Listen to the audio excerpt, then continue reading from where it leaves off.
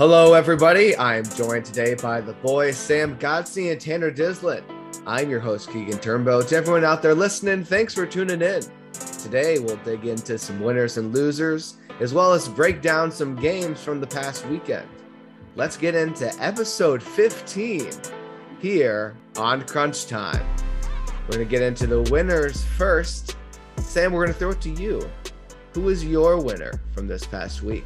So to start off, honorary winner of the episode, gotta be my dad, Ron Godsey, celebrating his 56th birthday today. So happy birthday to him. Happy birthday, Ron. Happy birthday. For my sports winner, it's gotta be Bo Nix out of Auburn. He played a hell of a game against number 10, Ole Miss, 22 for 30, 276 yards, one touchdown in the passing game, then on the run game, 8 rushes for 30 yards, 2 touchdowns in a win over 10 Ole Miss, 31-20. That was a game where all three of us picked Ole Miss. We were thinking that Matt Corral was going to be able to, to lead Ole Miss to the victory, and Bo Nix did everything we thought Matt Corral would be doing. Bo Nix, big winner from this past week. Tanner, who's your winner? My winner is none other than Mike White. What a performance we saw yesterday from his first start of his NFL career. I didn't even know who Mike White was until he came in last week in relief of Zach Wilson, who was injured. But let's take a look into the stats here. He was 37 for 45 already right off the bat. That's an 82% completion percentage. He's throwing for 405 yards, 3 touchdowns, and of course, that all-important win. He did throw 2 interceptions. However, those were a little bit misleading, as I think both were tipped, and one was certainly not his fault. But one thing about that completion percentage that is so key is that it kept the Bengals offense off the field. That high-powered offense that we were talking about last week with Jamar Chase, T. Higgins, and Tyler Boyd, he kept them off the field. The Jets had 36 minutes in time of possession, while the Bengals only had 23. And that was the key here, to keep the Bengals offense off the field and have these Jets have these slow, methodical drives that ended up getting in the end zone. So Mike White, gutsy performance. You are my winner of the week.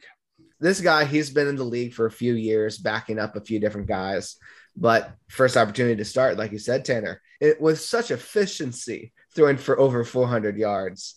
Zach Wilson, do we think he's going to have to fight for his job? Because that's the most impressive quarterback game we've seen out of the New York Jets organization in a really long time. Injuries happen, and people lose their jobs because of it. I mean, Look what happened to Drew Bledsoe. Of course, I'm not comparing Mike White to Tom Brady. He's certainly got a long way to go to fill those shoes. But the fact of the matter is that was the best, like you said, the best the Jets offense has played in a very long time. So right now you kind of got to stick with it, or at least until, Zach Wilson's still hurt, give him a few more games under his belt. Then maybe a tough decision needs to be made. Yeah, we'll have to wait and see as Wilson starts to come back. My winner of the week is Calvin Ridley. Ridley is the latest of athletes to prioritize their mental health over their occupation. Earlier this year, we had gymnast Simone Biles sitting out parts of the Olympics this past year for her mental health. She was saying that there's more to life than gymnastics. Ridley, in a tweet earlier this week, said, "These past few weeks have been very challenging, and as much as I'd like to be on the field competing with my teammates, I need to step away from football at this time and focus on my mental well-being." Even in the midst of this issue, apparently that's been plaguing him for the past few weeks, even through the midst of all of that, Ridley was still attending practices. He was still coming to games. For an athlete to be able to, when they're on the field, being able to make millions of dollars, build up a lifestyle for not only themselves, but their family, their loved ones, and for their future generations. For athletes to realize that they're humans too, and they should be able to be given the space to take care of themselves. It doesn't matter how much money you make. It doesn't matter what lifestyle you have if you're not able to enjoy it. And right now, it doesn't seem like Calvin Ridley has been able to fully enjoy life. It's a shame that he has to go through this. He's a big winner for me, not only from the perspective of prioritizing his own mental well-being, but also being a leader for future generations to see you need to take care of yourself first and foremost. Yeah, I couldn't have said it any better. The courage it takes to come out and talk about it and take away from such a public job that he has, and to open up the conversation is big. And like you said, it's just a big winner from the courage to come out like that. Sam, we're going to throw it back over to you with our first loser of the week. Who do you have? My loser got to be SMU. Last Saturday, 17 seconds left on the clock. They kick a regular kickoff. Marcus Jones of Houston gets the ball, takes it 100 yards, walk off, game winner, kick return. How can you lose in such heartbreaking fashion? And that is why SMU is my big loser this weekend. Tanner, we'll throw it over to you with your loser of the week. This is an interesting one because today should have been a rejoiceful day for the Tennessee Titans as they put together another clutch win. As we talk about, this team's finally finding its identity. And then you get the news today that Derrick Henry is out for the season with a foot injury. They're first place in the NFC right now. Derrick Henry is the number one rusher in the NFL by almost 300 yards. To put that into perspective, he himself has over 900 yards. Everyone else is sitting in the mid 600s. So that's a 33% lead of his own rushing yards. And it's just an incredible blow to this offense. There's nothing more you can say about what Derrick Henry means, his ability to be physical, tough runner, run through tackles, and pretty much carry this offense at times. So with that happening, it's really tough to see the Titans making the run deep into the AFC playoffs like we all thought without Derrick Henry. So the Tennessee Titans and Derrick Henry, you're my loser. You're my loser today. Derrick Henry, he was having that type of season where a running back is starting to be thrown into the conversation of MVP. That was the type of year he was having. He was on pace to have over 2,000 rushing yards for the year. Derrick Henry, by far the best running back in the league. And the most impressive thing about Henry so far in his career was the fact that he was able to do what he was with the load that he was carrying year after year without being injured. That load seems like it's starting to catch up to him with this injury. We hope that this is the last of his career, so he's able to come back and have a healthy remainder of it. My loser, I have very quickly, I'm going to touch on 3 NBA favorites for my loser. First, I'll touch on the Lakers quickly. Their record's 4-3. What's so problematic about the Lakers right now is having both LeBron and Westbrook on your team. Both of them like to do the same thing. You can have some of the minutes shared, but you want to have majority of them separately. Regardless of what the Lakers are doing with when people are on the floor, the two of them are combining for over 9 turnovers a game. When those are your two main ball handlers, nearly giving the opponent an additional 10 possessions, that's not something you want to see. Carmelo Anthony has been more efficient on the floor than the both of them. He's had a higher player efficiency rating than LeBron and Russell Westbrook. The problem with Russ on this team right now, he had a quadruple double a few games ago, if you count turnovers. The inconsistency with Westbrook, where one possession, he'll do something amazing, but the very next possession, he can do something so baffling that you'd be surprised this is the same game. For some reason, he's been sharing minutes with Rajon Rondo, which doesn't make any sense to me. That rotation needs to be fixed. But when Russ doesn't have the ball in his hands, they can set screens for him so he can cut and get open and get easy baskets in either in transition or in a half court offense, have some screens that he can run around, but they're just not doing that for him right now. The Lakers are going to get this right eventually, but their 4 wins, they've not come up against good teams. Their 4 wins so far this year has been Memphis, San Antonio, Cleveland, and Houston. Their losses coming up against the Warriors and Suns, and then blowing a 30-point lead to the Oklahoma City Thunder, a team that might struggle to win 20 games this year, but they got one against the Lakers. Another team that should get right eventually, but isn't right now, the Brooklyn Nets. James Harden is averaging 18 points a game so far this year, shooting under 40% from the field. That is not something the Nets can handle. Kevin Durant can overcome a lot. We saw that in the playoffs. He can overcome a lot. but he can't overcome this. No Kyrie, practically no James Harden. He's a shell of himself right now. Will the Nets be right eventually? Maybe, but James Harden is going to need to play better for that to happen. The last team, the Phoenix Suns, Chris Paul is averaging less than 10 attempted shots a game for the first time in his career. He is not involved in the offense enough. And the defense hasn't been the same type of defense that we saw last year. They're still doing well, but they haven't been as stifling as they were in the past. I think it's easier for the Suns to fix their issue than the Lakers and the Nets. But all three of these NBA favorites, they're kind of struggling out of the gate. If I could just throw a stat out there, you're talking about the play style of James Harden. From 2014 to 2020, of those seasons, he averaged double-digit free throw attempts per game. He currently is averaging 5 this year so far.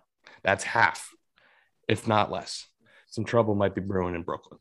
We'll wait and see what happens with Brooklyn, with those three favorites. But we're going to transition away from winners and losers and talk about some games from this past week. First, we're going to talk about Thursday night football, where the Packers beat the then undefeated Cardinals 24-21. With the win, Matt LaFleur moves to 33-7. No coach has ever won more games in his first 40 games than that of Matt LaFleur. What the Packers did in this game was, without Devontae Adams, without Allen Lazard, and the slew of other injuries that I've talked about before that I won't dive into everything because that'd just be repetitive, to overcome that type of adversity and just completely change their play style. Green Bay dominated the time of possession in this game. The Packers had the ball for approximately 38 minutes of the total 60 minutes in this game, which that's not something that Green Bay normally does. It's normally the other team that's beating Green Bay in time of possession. But Green Bay slowed their offense down, ran the ball a lot more, focused on small, short, quick passes to some of the wide receivers, Randall Cobb, Equinemius St. Brown, bringing Malik Taylor off of the practice squad. They brought some other receivers off the practice squad as well. The Packers just did enough to win a game against one of the more explosive teams in the league. I'm interested to hear what your guys' perspectives were on this game. Yeah, I guess I'd like to throw one word out there that I think is going to be, certainly for me, a kind of a theme on the offensive side, and that's adaptability. And I think the Packers did a really good job of doing that and noticing their weaknesses from the injuries you talked about and kind of playing around that and trying to build a game plan that highlights their strengths. And I think the Packers coaching staff deserves a big tip of the cap there, because I think they killed it. And just call it what it is. It's a big win on the road with everybody out. And one thing I'd like to draw attention to is kind of how the Packers defensive line played. I mean, look at the dynamic duo of Chase Edmonds and James Conner, who have been playing really well this year. They combined for 52 yards. That's it. And, it was just impressive all around and a big win for the Packers. Sam, anything to add? Yeah, I mean, Rodgers proved once again why he's one of the best quarterbacks in the league. Basically didn't have any of his good receivers this weekend, and he still got the job done at the end of the night. Whether there be some controversial opinions about that is another story. But Tanner, I'm glad you brought up the defense. It was impressive what they were able to do. And again, without two of their top corners, without Za'Darius Smith, without a few other guys as well, being able to do what they did against the explosive Arizona Cardinals offense, that Arizona Cardinals offense only allowing them for 21 points, turning Kyler Murray over twice. Now the second turnover. Let's put it out there in the air to say what it was. What seems like had happened was AJ Green seemed to have thought that this was a running play, and he seemed to be blocking Rasul Douglas, the Green Bay corner. That looked like what was happening. He didn't seem to know it was a passing play. He turns around. Douglas is able to tip the ball, get the game sealing interception. AJ Green, that just can't happen in this situation. There miscommunication with 15 seconds left in the game. You're in the red zone, a chance for a touchdown to potentially win the game. For that to happen in that situation, that's a terrible look. Yeah. Just an inexcusable mistake. I mean, with no timeouts, there is no chance the Cardinals ever had any run play in their mind at all. There were no time. You had no timeouts. You had no way to stop the clock. It was going to be a pass play through and through the entire possession till they scored or they turned the ball over, which is of course what happened. And I just don't know what he was doing. There's just no possible way Arizona was ever going to run that ball. Yeah, if you look at the instant replay, I swear to God, I will die on this hill. AJ Green was looking at the video board. If you go back and watch that play and he's looking up at the video board, I swear to God, it's an inexcusable mistake, like y'all said. Yeah. And it ended up costing them. Now, one more thing I'd like to throw in before the importance of this game really can't be understated. I mean, this is a matchup that is very possible to be seen in the playoffs. And now we have a clear-cut tiebreaker. So now next time, if Arizona is trying to come back and avenge this loss, they might be going up to Green Bay because of this. So, So this was a big one for Green Bay. There are only 2 teams in the NFL that are at 7-1, and the one that has the tiebreaker is that of the Green Bay Packers. The best record in the NFL is that of the Green Bay Packers. Without so many players being able to do what they did, it's going to be scary what can happen as they start to get players back. There are 3 teams that are 7-1. There are 3 teams that are 7-1. Rams. Oh, yeah. I forgot about the Rams. They just got better. They just got Von Miller. They just got Von Miller? Yeah, Von Miller. Swear to God. Are you shitting? Are you kidding me? Denver is sending three-time All-Pro pass rusher Von Miller to Los Angeles for the Rams are going 2 mid-round. Wow. 2 mid-rounders. Yeah. Oh, my goodness. Yeah. Wow. That's crazy. This is a episode news break. This has never happened before. The Broncos are paying $9 million of Von Miller's remaining $9.7 million in salary. So not only are they getting it and trading away, I believe, a 2nd and 3rd round pick in the upcoming 2022 draft, but the Rams are only going to be paying $0.7 million of his contract. Like, look at all the playmakers on this defense now. This is insane. Wow. Guys, we've been talking every episode. The Rams defense, one of the best. And then they get Von Miller. Like, what? Moving away from that live reveal of what's been going on with the Rams, acquiring Von Miller and not even have to pay him that much money to do so, according to Adam Schefter. We'll transition over to college football and then come back to the NFL. Michigan and Michigan State is where we'll go first. Michigan State won this game 37-33. Michigan had a 30-14 lead with 3:47 remaining in the 3rd quarter. Tanner, we'll go to you first. What was your biggest takeaway from this game? Biggest takeaway is just finishing for Michigan, getting in the end zone. They had 552 total yards compared to Michigan State's 395. 406 passing yards compared to Michigan State's 196. That is complete dominance through the air. They had the ball for a whole 9 minutes more than Michigan State. How they lose this game is pretty inexplicable. Just finish your drives and get into the end zone. And that's where Michigan struggled, and it cost them the game. Sam, big takeaway for you? Yeah, so we talked about this game last episode, and the biggest thing was, can Michigan stop Michigan State's running attack? And the answer was very clear on Saturday. Kenneth Walker III, 23 rushes, 197 yards for 5 touchdowns. So no, Michigan couldn't stop their rushing attack, and it cost them. And they choked. It's not even, can you stop the rushing attack? It's, can you stop one guy? Can you stop Kenneth Walker? And I talk about finishing. He had 5 touchdowns.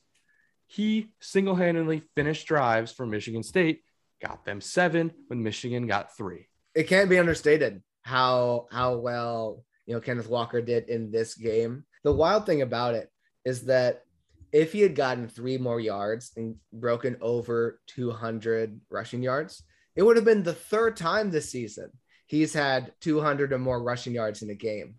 The dude is on a different level this year, the best running back in all of college football. And I think someone who should be a favorite for the Heisman. This has been the most wide open year we've had in a long time in terms of the Heisman race. It's normally a few quarterbacks down the stretch, 1 or 2. It has to be Kenneth Walker III after the way he's been going this year. It's just downright impressive. Just dominant. It's downright dominant. Yeah, it's absurd. Something that can't be left out about this game is there were some interesting calls.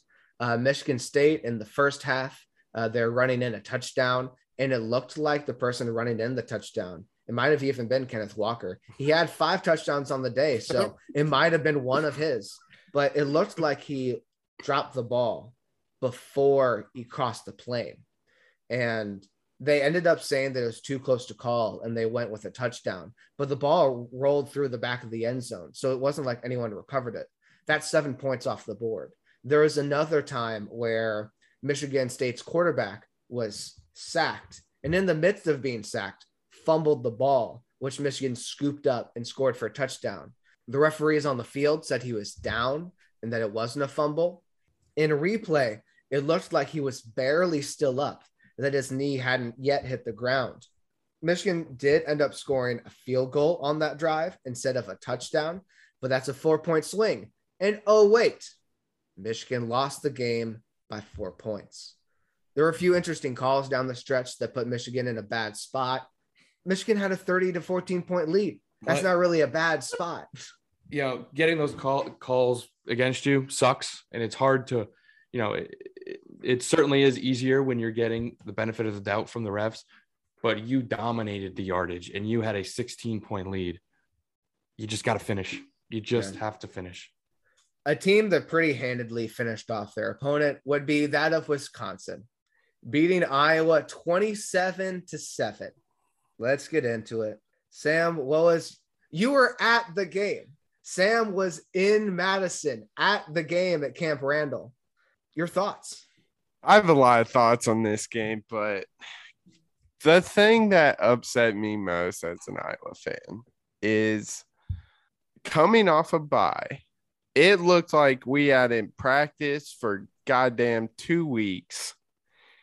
We come out there and put 7 on the board. Our offense can't do damn near anything. And, I'm figuring out who to blame. You can literally blame everybody on the offensive end, whether it be Brian Ferentz, Spencer Petras, Tyler Goodson, our offensive line. All of them are contributing to this horrendous offense. So, yeah, everything we thought about the Iowa offense is indeed true, and it's not going to get any better from here on out. And it's going to be a sad end to the season for Iowa. It's just they're inept. There is no other word to describe this. Everything from top to bottom is not working. We talk about what Iowa does and how Iowa runs the ball. Well, while that play style in itself has caused frustrations in Iowa fans' minds in the past, this is particularly different because they're still trying to run the ball without an offensive line. And the absolute necessity for this, I wouldn't even say for this offense to work, because we know it doesn't work. It has never worked. But the absolute necessity for this offense to function is to have a stout offensive line that can move guys. And that is not the case this year. And we are seeing what this does to a system straight from 1940. What happens when you don't have the guys in the trenches to displace defensive linemen. And this is really tough to watch. Iowa had 24 rushing yards. 24. This is the team that we talked about runs the ball every damn play, and they had 24 rushing yards. Absolutely inexcusable. Top to bottom, everyone is to blame. Nobody is doing anything they need to do. Nobody is doing their job. And the season honestly might be over for Iowa, even though they're 6-2. Their offense cannot do anything. It's really crazy. If like in the midst of everything going on for Iowa, having dropped 2 games in a row by double digits, they're only 1 game out of first place in the division, which is Minnesota, by the way. You know, the team that everybody thought was dead after they lost their starting running back. Minnesota's 4-1 in the Big Ten right now. Now, they haven't played much of anybody. We'll have to wait and see what happens with the rest of Minnesota's season. They still play Iowa and Wisconsin throughout the end of their season. Brian Ferentz should have been left in Madison with the way that his offense was running and has been running. This year, Iowa ranks 123rd in total offense. In 2020, it was 88th. In 2019, it was 99th. And in 2018, it was 92nd. The reason I shared those 4 years is because those are the 4 years that Iowa has had Brian Ferentz as their offensive coordinator. And for each of those 4 years, the offense just hasn't been average. It hasn't been bad. It has been one of the worst offenses in all of Power 5. It's inexcusable. The inability to adjust to what you know is a problem. You know that the offensive line was bad. You know what we have been doing isn't working anymore. We should have lost against Penn State. We did lose against Purdue. And adaptability. Here we are, just not doing anything about it. You talked about it against Purdue, the inability to adapt and say, we're Iowa. We're going to stay true to our colors and play tough-nosed football. It's not working. It has never worked, and this year is particularly bad with the poor offensive line play. So they need to figure something out, and I have no reason to believe they will. And next week, Iowa goes to Evanston to play Northwestern, where they open as double-digit favorites. And I'm very curious as to how Northwestern is going to score negative points for Iowa to cover that, because we all know Iowa's going to score 7 and nothing more.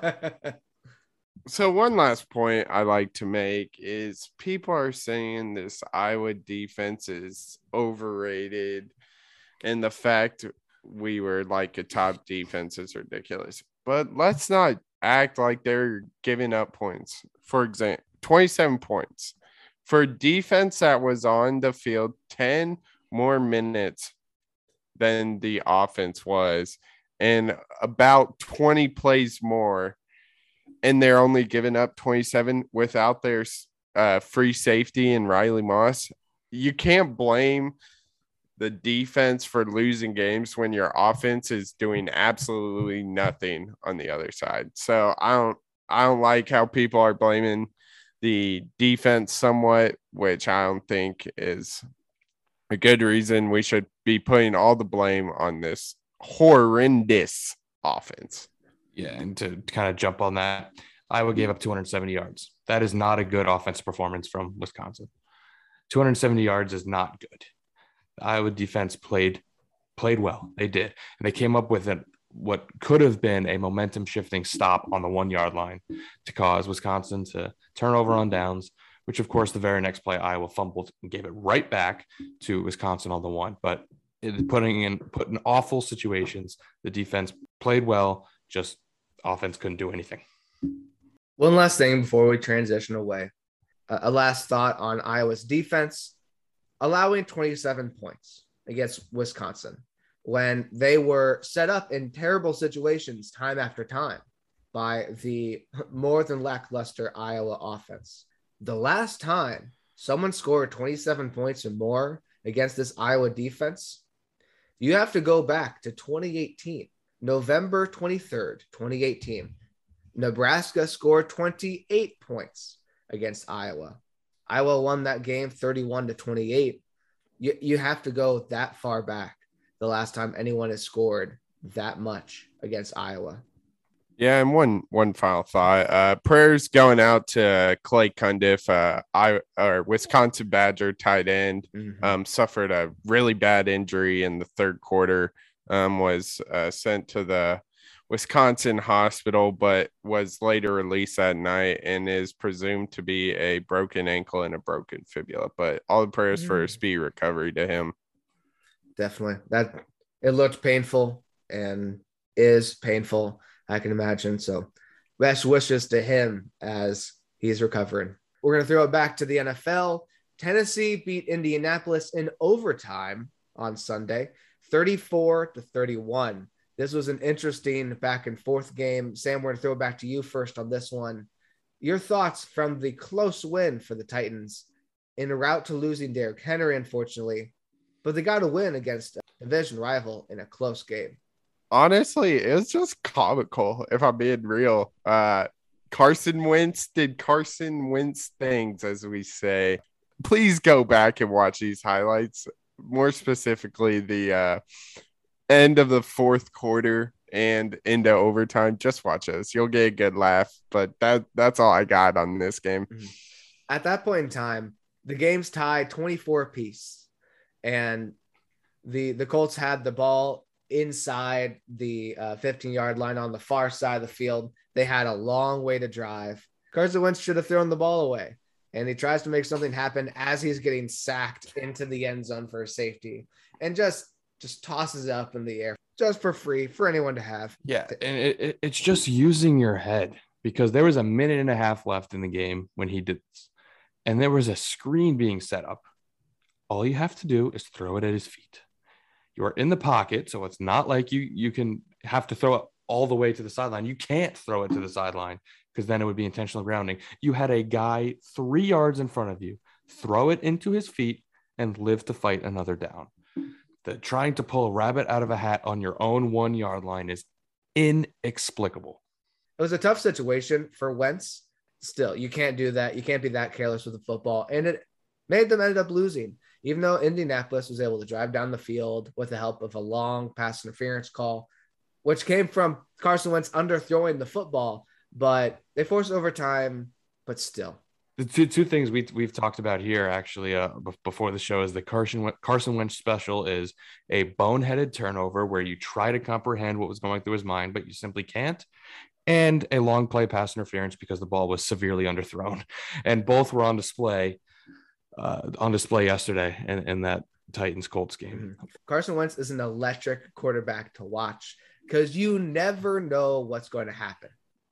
Let's go to another quarterback that we had no idea what to expect, but definitely performed better than anyone thought. And that would be the New York Jets beating the Cincinnati Bengals 34-31. Mike White, we talked about him earlier, a big win. Tanner, we'll throw it back to you. You talked about Mike White and how impressive he was in this game. Was that your biggest takeaway in this one? I got two, and one of them was kind of what I talked about before, and it was New York controlling the speed of the game, having the ball for 36 minutes compared to the 23 that Cincinnati did, running 78 plays compared to the 54 run by Cincinnati. And it's really key when you can keep all those studs off the field. That's huge. One thing that we talked about last week as to explain the emergence of the Cincinnati offense was finally being able to have a balanced attack and run the football with an offensive line that's playing better and an inspired Joe Mixon. They had 41 rushing yards this game. 41. That's only 17. That's 17 more than Iowa. That was the all-time worst performance. So this is bad. It was bad. Bad performance from the Cincinnati rushing game, and because of it, they were off the field majority of the game. There was a penalty that was called in the fourth quarter of that game. The Jets had the ball. They're trying to run out the clock to win the game, just trying to get a few first downs, make Cincinnati waste their timeouts, get through the 2-minute warning to win this game. And it was a third down. Mike White passed it to Ty Johnson, and he is trying to rush for the first down. He definitely wasn't going to get it. He was going to be short. The 2-minute warning hadn't passed. Cincinnati had all their timeouts. And Mike Hilton for the Bengals comes low. He's coming low, and he is leading with his helmet a little bit. But it's more so that the shoulder, the way that Ty Johnson was coming towards Mike Hilton, it was going to be impact of the shoulder before the helmet. So it looked like it was going to be a clean tackle. But then Ty Johnson lowers all the way down to meet Mike Hilton, and there's helmet-to-helmet contact. Ty Johnson clearly initiated the contact. The flag was thrown, and even though Ty Johnson for the Jets initiated the contact, the penalty was called on Mike Hilton. The NFL cannot allow blown calls like this because so many rules have been set up to benefit the offensive players. You know, defenseless receivers. They've changed the roughing the passer call. They've done all these things to benefit the health of offensive players. But then there's something like this that happens where the offensive player clearly initiates contact. Do we not want anything to happen for the benefit of the health of the defensive players? The penalty should have been on Ty Johnson, if anyone. So many rules nowadays are so clearly geared towards the offense, but this is one that the NFL can't afford to last any longer. The Bengals lost this game for many reasons. They didn't properly take care of the ball earlier in the game. Joe Burrow had a turnover. They put themselves in a tough situation. But for this is the way the game ends. It's just inexcusable by the NFL. And this has to change. I think I would like to change the wording a little bit. This is how the game is sealed because, you know, the Jets did have the lead at that point. So obviously Cincinnati getting the ball back with 2-minute warning and three timeouts. Probably they would have been able to put something together, but sealing the game this way is certainly frustrating. And the nature of a clean tackle now is that you have to move your head to the side. When you move your head to the side, you can no longer see. So you can't adapt to where the offensive player is putting his head, and it just puts the defender in an impossible situation. And you said it best, something needs to change, and I really hope that they can figure something out because this can't continue. I like that changing it. It was the way the game was sealed. But congratulations to Mike White and the Jets. He might have the starter job, period, going forward. I'm really looking forward to see how this dynamic moves on going forward. And I would like to throw out the stat of the day. Stat of the day is that the two most recent one seeds in the AFC, currently being the Titans, and last week was the Bengals, now are the only two wins. Those two teams are the only two wins for the New York Jets. How does that make any sense? The Jets beat teams when you least expect it. Another game that I did not see coming. I don't think any of us did. New Orleans handedly beating Tampa Bay 36-27. Maybe not handedly. That was an exaggeration, sure. Late in the game, the Saints kicked a field goal to put themselves up 2. Tom Brady had the ball, less than 2 minutes left. We all knew where this was going. You know, CBS threw something out there. Bleacher Report threw something out there. They really gave Tom the ball with less than 2 minutes left in the game.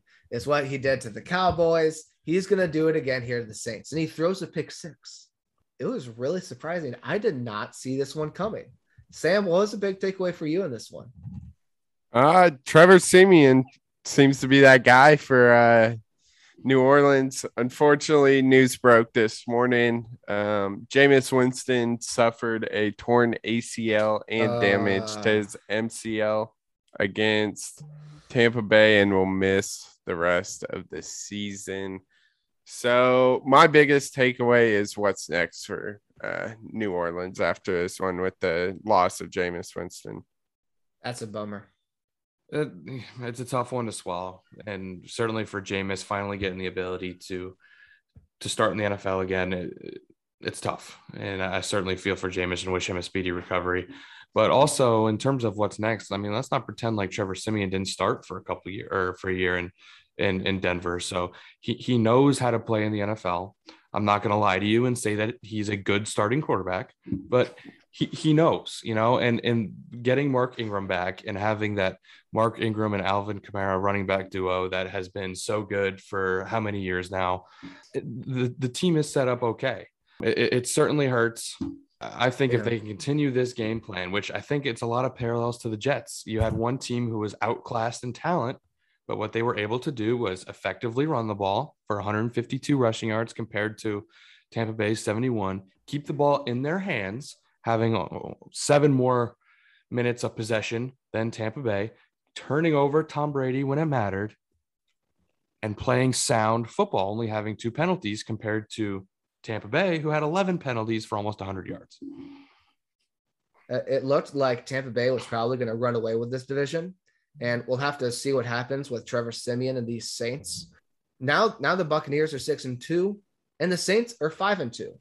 All of a sudden, here we are. The Saints are just a half game out and currently have the tiebreaker. We'll transition over to the last game of the week. Sunday Night Football. Dak Prescott was not playing in this game, but even so, Dallas ended up winning the game on a late drive, winning 20-16 over the Minnesota Vikings. We'll throw it to Tanner first. You have the floor. Your thoughts on Sunday Night Football? Last night was a good insight to what this Minnesota Vikings team is, and that is bad. I'm telling you, I don't know if this game could have gotten any more embarrassing. Every single thing I have talked about on this show was on full display on Sunday night. First off, of course, you have to give credit where it is due. Cooper Rush came in and played a very gutsy game, made some really nice throws down the stretch. But the game should have never, ever got there. And this is my problem. CJ Ham is the Minnesota Vikings fullback. Most NFL teams don't even have a fullback. But CJ Ham is getting more receptions on Sunday night than Justin Jefferson. Kirk Cousins is having an average depth of target of 4.5 yards. Cooper Rush had one more completion than Kirk Cousins and had almost 200 more yards in total. I'm watching Cooper Rush throw the ball down the field to playmakers because the offense revolves around those playmakers. They are getting them in space. They are running trick plays with Cedric Wilson throwing a 40-plus yard pass. Minnesota has a $35 million quarterback, a star running back, 2 star wide receivers, and they're throwing to the fullback more than one of those star wide receivers and short of the sticks on every single third down. Since the very first drive when Minnesota marched down the field and scored a touchdown, Kirk Cousins threw 8 throws on third down, none of which crossed the first down marker in the air. That is insane. The conservatism I've talked about does not work. It has never worked. Something I've talked about with Iowa as well. This culture of not playing to lose and trying so hard not to lose and not trusting your quarterback is losing you games. When you've had to trust your quarterback this, when you've absolutely had to, he's led two game-winning drives, granted against the Dolphins and the Panthers, but he was good when you trusted him. This is absolutely insane. This week, he didn't even have any timeouts on that last drive. That really didn't stand any chance because your idiot head coach is calling 2 timeouts in a row when that is not allowed. That cost them a timeout and a key 5-yard penalty.